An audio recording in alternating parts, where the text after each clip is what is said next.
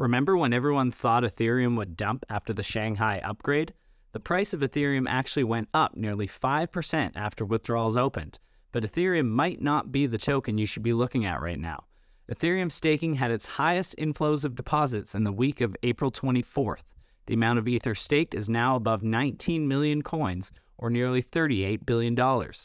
Origin Ether lets ETH holders earn elevated yield on their Ethereum directly to their crypto wallets. You can deposit Ether for OETH or deposit liquid staking derivatives like STETH and RETH to boost your Ether yield. So get started today and start stacking ETH faster. Mint OETH with your Ether and watch your balance start to grow daily. Head to realvision.com/OETH now to learn more.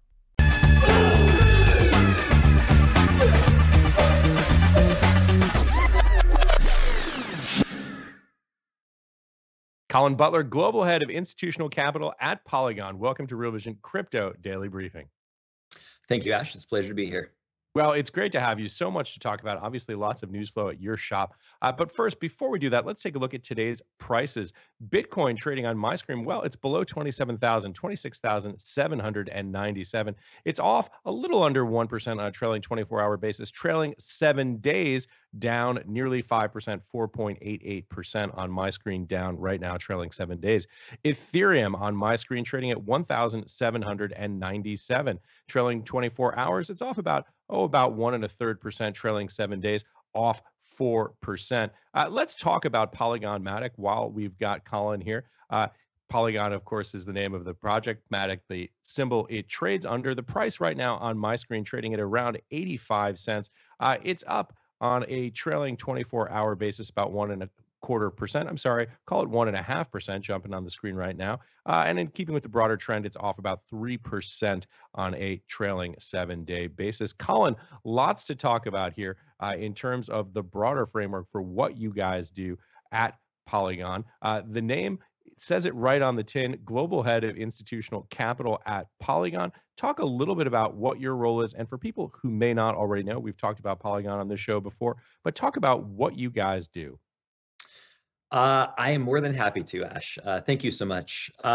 So let me start, I think, with, for the help of the viewers, what Polygon really is, what the mission is, what the focus is. So Polygon was really created by the founders as a way to enable cheaper and faster Ethereum. There was this idea that eventually Ethereum could become a global settlement layer, whereby it has by far the highest level of security and decentralization. Think of the idea that they have over 500,000 validators globally. It's probably more like 600,000 or something like that at this point. And then they have the highest amount of decentralization. Those are kind of two core tenets for the really crypto native ecosystem, and a focus for a lot of the people in this community. And so the idea is that if Ethereum only creates a block every 12 to 13 seconds, that's a little long for a lot of use cases.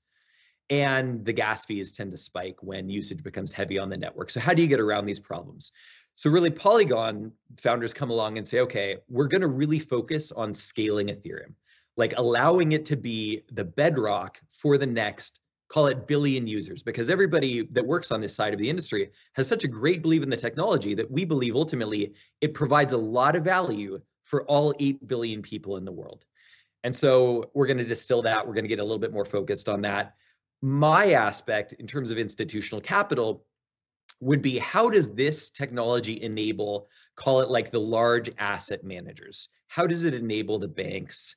How does it enable the exchanges to have a more efficient cost of capital, increase their revenue, or de-risk their institutions? And for these folks, this is an existential question, because at the Goldman Sachs, JP Morgan, you can think of all the largest asset managers in the world. It is a very competitive landscape in terms of customer acquisition and cost to service customers, as well as the idea behind how do you garner additional revenue expansion in an industry that has evolved over the course of decades.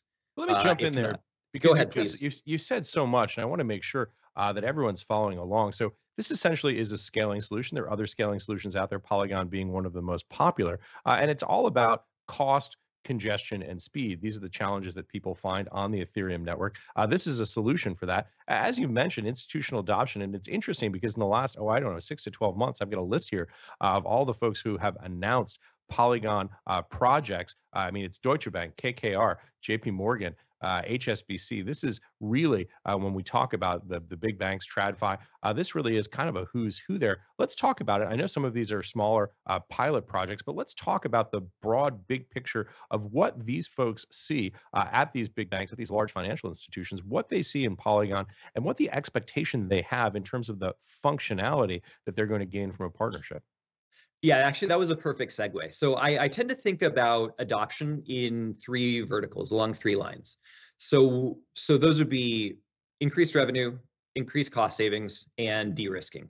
If you look at Hamilton Lane, almost $1 trillion private equity entity, and the idea that they tokenize their flagship equity fund, direct equity fund on Polygon.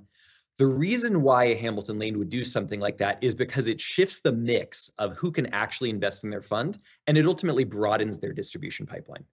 Hey, And I'll before we talk go about ahead. some of the sort of the technical advantage of this, let's explain exactly what it is that they do in terms of the functionality of the projects. What's the sort of actual mechanics of what Polygon role is in their financial services that they're offering? So I'm going to say, if I understand your question correctly, Polygon would be the infrastructure layer that would represent a piece of their fund in a tokenized form that can trade 24/7 and ultimately allow the customer or the buyer to borrow against an otherwise potentially illiquid holding. Yeah. Yeah, no, I think that says it perfectly because I think people, when they hear things like, well, cost savings, and if they don't understand what the actual goal is and what the project is actually doing. Yes, 100%. From our perspective, if you think of Polygon's mission as to really serve communities, like initially it really started by having a laser focus on the developer community. Like, how do we enable developers to get access to cheap and fast Ethereum? We now evolve into, okay, how do we serve customers of Hamilton Lane to allow them access to products for which they previously didn't have access? So think of the idea of a mid-teens yielding investment instrument investing in private equity, where prior to tokenization, the only people with access would be qualified purchasers of, call it like $5 million or more in investable assets. Through tokenization, the mix shifts.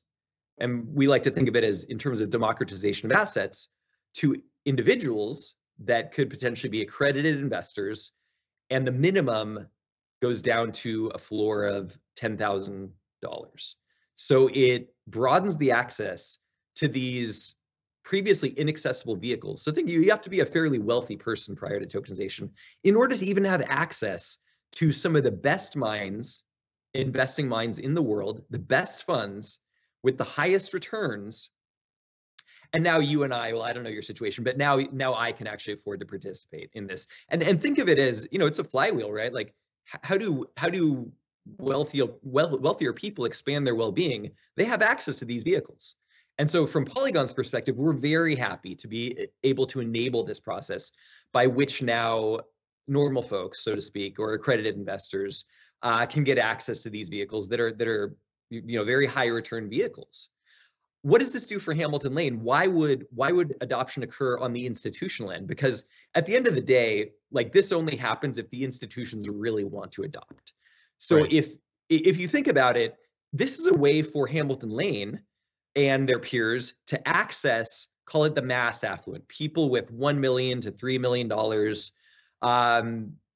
in investable assets, to gain access to this new asset class for which they really didn't have any prior exposure. If you want to put Let it me in, jump in yeah, here go and ahead, just please. walk through this, particularly for people who have engineering backgrounds who don't have backgrounds thinking about private equity. So what we're talking about here is effectively being able to lower the ceiling or the floor that brings people into these asset classes.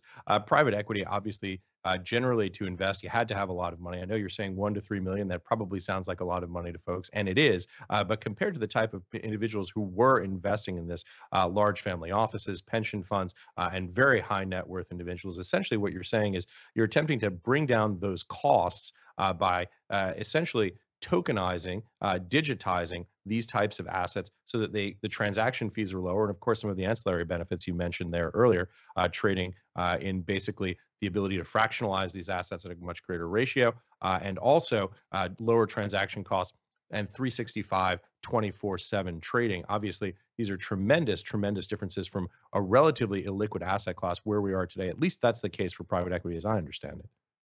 Yeah, and I love that you touched on multiple points that I could do a deep dive into probably like indefinitely, like literally forever. And thank you so much for stopping me, because these are important to unpack. So some of these products, and if you think of the ability to borrow against something that is an illiquid asset or previously illiquid asset, like that is a solution for which there was no prior solution. And you're doing this all, by the way, on chain, without going into a bank, without speaking with somebody live.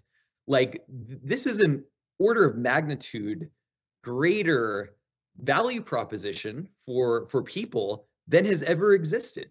And blockchain is really bringing those ideas to life, and it's all happening, really starting now with ideas like those that we're talking to.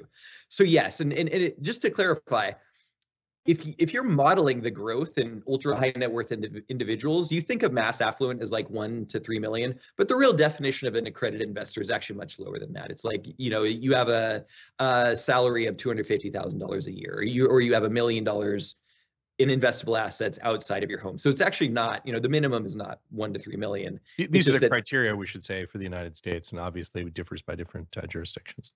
Yes, that's absolutely correct. That's a great clarification.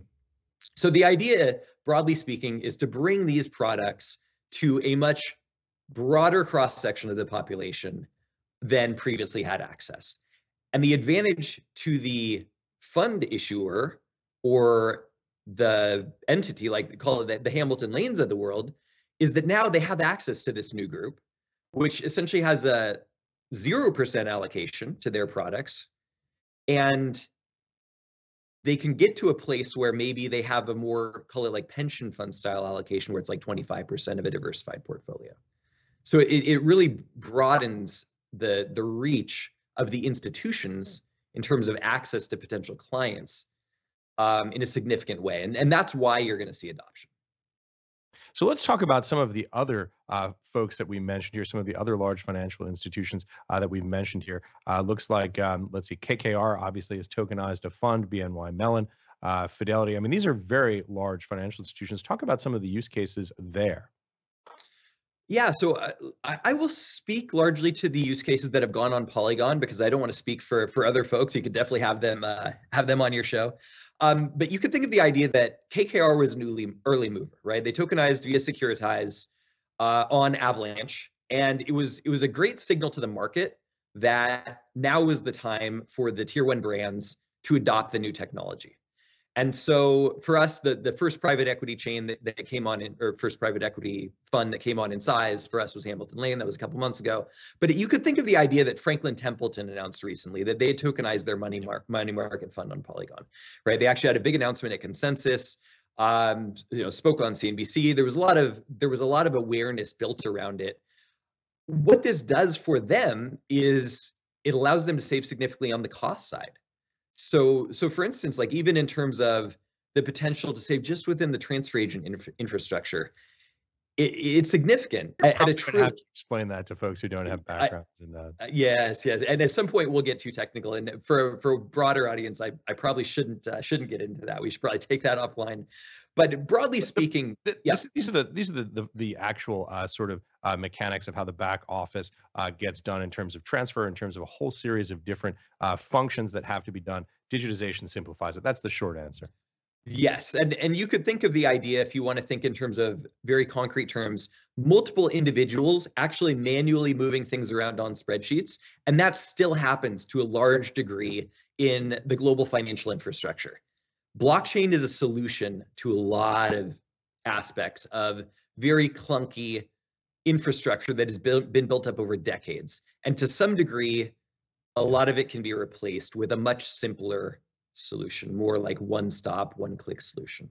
Yeah, and some of those spreadsheet solutions were, cobbled together with a combination of back-end COBOL and moving physical certificates, which happened within my lifetime. I certainly remember working at BB&T and having people move physical certificates back and forth. This is some of the legacy, not necessarily the infrastructure that's not still happening at a great level today, but some of the kludgy solutions, the process flows around this still have that legacy infrastructure backing them and driving some of those processes. Yeah, and absolutely. So I don't think from what you said, it takes a great leap to understand that there is a significant cost savings potential for bringing things on chain. I think that those are actually good examples. Yeah.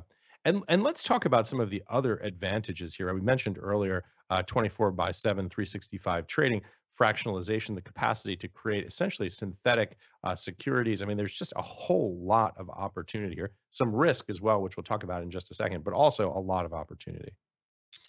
A lot of opportunity. That's the grand vision for this stuff, right? So if I were to try to paint a picture succinctly of the vision for the future, it would look like all assets in one menu. So say we have 4 assets, right? We have the Hamilton Lane Private Equity Fund, we have the Franklin Templeton Money Market Fund, we have a fractional ownership of my house, and we have, call it stocks and bonds. And that's all in one place. It can all be potentially borrowed against in DeFi. It all trades 24/7 at a lower cost than these vehicles would be presented to investors previously. That, I would call it, for me, that's a holy grail solution. And relative to what's happening currently, I think it's an order of magnitude better solution than really what we have now. I think it offers a lot of choice to investors for which they really didn't have prior choice. And I should also include, by the way, commercial real estate assets and things like that in that. I think that's something interesting that's coming down the pipe. Think about the idea that if you held commercial real estate assets in its current form, it's highly illiquid. In the future, you hold it on chain, you can fractionalize it, and ultimately borrow against it in a DeFi market. That to me is something that's very, very, very cool. That's probably not in the too far future for all of us. Colin, let's talk about some of the risks. I'm sure that your clients and some future potential partnerships have these questions about risk. Obviously, we've reported on them a great deal on this show and elsewhere on Real Vision Crypto, talking here about security flaws, leverage, pegs breaking. I mean, all kinds of stuff has gone wrong in the DeFi space and in crypto more generally. What are some of the safeguards that you guys take? How do you think about it? And what do you think the current status of risk is in the Polygon Matic ecosystem? Yeah, that's a great question for us because Polygon is security first. Like that is the bottom line for us. When you think of institutional adoption, one of the major reasons why you haven't seen it to a significant degree as of yet are the challenges around security. And for us, ZK technology or zero knowledge technology actually solves for that, really for the first time. Let's explain that to people who may not know what it is. I should say I've had Silvio Micali on the show, who was the creator of zero knowledge proofs. I mean, the actual pen and paper zero knowledge proofs back in the 1980s. And it's something that I find fascinating. Talk a little bit about ZK and the role it plays in Polygon. It's fascinating because for the first time, what it allows you to do is prove that you know something without actually having to walk through the steps. And so really what you're doing is submitting a proof. So if you think about our zero knowledge technology, ZK EVM, or zero knowledge Ethereum virtual machine, what you're really doing is submitting proofs back to the Ethereum main chain. And so you get that beautiful, very secure settlement and decentralization, the security of Ethereum and the decentralization without the risk traditionally associated with a bridge hack. And that's, in terms of risks, that's what I would primarily focus on. There's a lot of risks. I mean, we could enumerate those risks like all day. I think for people who may not know, bridge hacks are these bridges are technologies essentially that bridge between different chains, and they've been notorious for their security vulnerabilities. We've talked about a number of them here on this show, and the idea behind Polygon and other scaling technologies is to attempt to eliminate the bridge hack as a possible vector by eliminating bridges, essentially. Yes, and Ash, just to keep in mind for everybody else, like this is cutting edge technology that was literally deployed in the past couple of months. Like the world really thought this would be happening like 5 to 10 years from now. I think it's been very, very shocking that it has come out as soon as it has. Polygon actually spent $1 billion in order to bring this technology in-house to create that best-of-breed solution. So for us, when we discuss bridge risk, if you're thinking about sending billions of dollars or trillions of dollars annually over blockchain rails, it needs to be incredibly, incredibly secure. And prior to zero knowledge technology, I would argue it just didn't have the level of security needed. So what this technology does, I think for us, really for the first time, is it eliminates that risk of a bridge hack, which to me is the most significant risk in terms of adoption. That's what all of our partners or users on the institutional side, I think, would be most focused on. And so finally, we're extremely, extremely excited to provide a solution that I think if you asked Vitalik Buterin what would be the holy grail of scaling Ethereum, he would say zero knowledge proofs. In fact, I loosely paraphrased a quote from Vitalik, hopefully not incorrectly. So let's talk a little bit about the tokenization of securities. This is something that a lot of people in this space are talking about. We're talking about here stocks, bonds, derivatives, other registered securities. The challenges there are not just technical, not just economic, but also legal, regulatory, and compliance. Let's talk a little bit about that. I imagine that one of the things that you face when you walk into large banks or large financial institutions is folks there go, this makes me a little nervous. I hear about all of these lawsuits, Ripple and SEC, for example, and people are concerned about that. Obviously, it's a risk-averse culture in financial services for the most part, particularly in the back office component of it. But let's talk a little bit about where you think we are right now, current state of play with regard to legal, regulatory, and compliance aspect of tokenization of securities. Fascinating question. It's very, very tough to say because a lot of the outcome for regulation will take place behind closed doors in Washington, D.C. I could speak to current regulation globally. So there's areas of the world that are more, I would say, forward-leaning into the technology. They want to attract builders and developers and crypto or blockchain ecosystems to their geography. And so they're really framing their focus as a very loose focus in terms of regulation, or they're framing it in terms of how do we provide guide rails to this burgeoning industry and therefore attract this talent and these builders. In the US, it's a little bit different. There is heated conjecture, and it's become a political issue that I should not or will not get into. But it's important to understand that I think what's happening now is fully compliant and falls well within the framework of the existing regulations. If you think of the idea that a Franklin Templeton tokenizes a money market fund, they do not do that without speaking to the regulators on a very, very frequent basis because they cannot jeopardize the balance of their business to be too blockchain forward. If you think of the idea that Securitize, the company that tokenized the Hamilton Lane Fund on Polygon recently, Securitize spent years getting the licenses in place for them to do what they do, which is a highly compliant and regulator-friendly solution. So what's happening now, and the things, call it the announcements that you'll see in the next 3 to 6 months, those are very compliant solutions under the current regulatory framework. What happens beyond that, it's a little bit tougher for me to see or even speak to. Maybe Rebecca Reddick, our Chief Policy Officer, would be a better one for that. Well, we'd love to have her on. Also, Securitize, I believe, also did the KKR fund that was tokenized. That's correct. Again, not a Polygon on Avalanche. Yes, that's correct. So much to talk about here. Unfortunately, you talk about this idea of other geographies attempting to attract this type of business. Unfortunately, the United States does not seem to be one of them at the moment. For those of us living here, we appear to be a bit of a laggard. One of the points that we should talk about here is MiCA, or MiCA, depending on how you pronounce it, Markets and Crypto Assets Act, has moved forward in Europe. What are your thoughts about the European space right now? And what are you guys doing to tap that? So Polygon is a global organization. I'm personally in favor of things that set very clear, well-known and understand frameworks and rules. And I think MiCA is one of those. So that to me is a step in the right direction. I think that there's a handful of different geographies that will be coming out with similar profiles. But as long as you can get to the idea that, okay, here's what you can do and here's what you can't do, I think that allows the industry as a whole to move forward, because then everybody is playing by the same set of rules and the rules are known. Yeah, it's such a good point. I've heard this time and time again by folks in the space who say, we want to be good actors. Give us the guardrails. Tell us what we can do. Tell us what we can't do. We'd love to abide by the rules. There just aren't clear rules in place today here in the United States. It's tough because Coinbase really built their business on being extraordinarily compliant and friendly towards regulation. And quite frankly, I think they're being punished for it right now. And I think it's super unfortunate. Anchorage, in terms of a custodian, kind of had the same approach. And in my mind, that actually really backfired in terms of what really should be happening, because I think what you want, if you are a regulator, is to encourage people to come to you and have that open dialogue and work within your frameworks.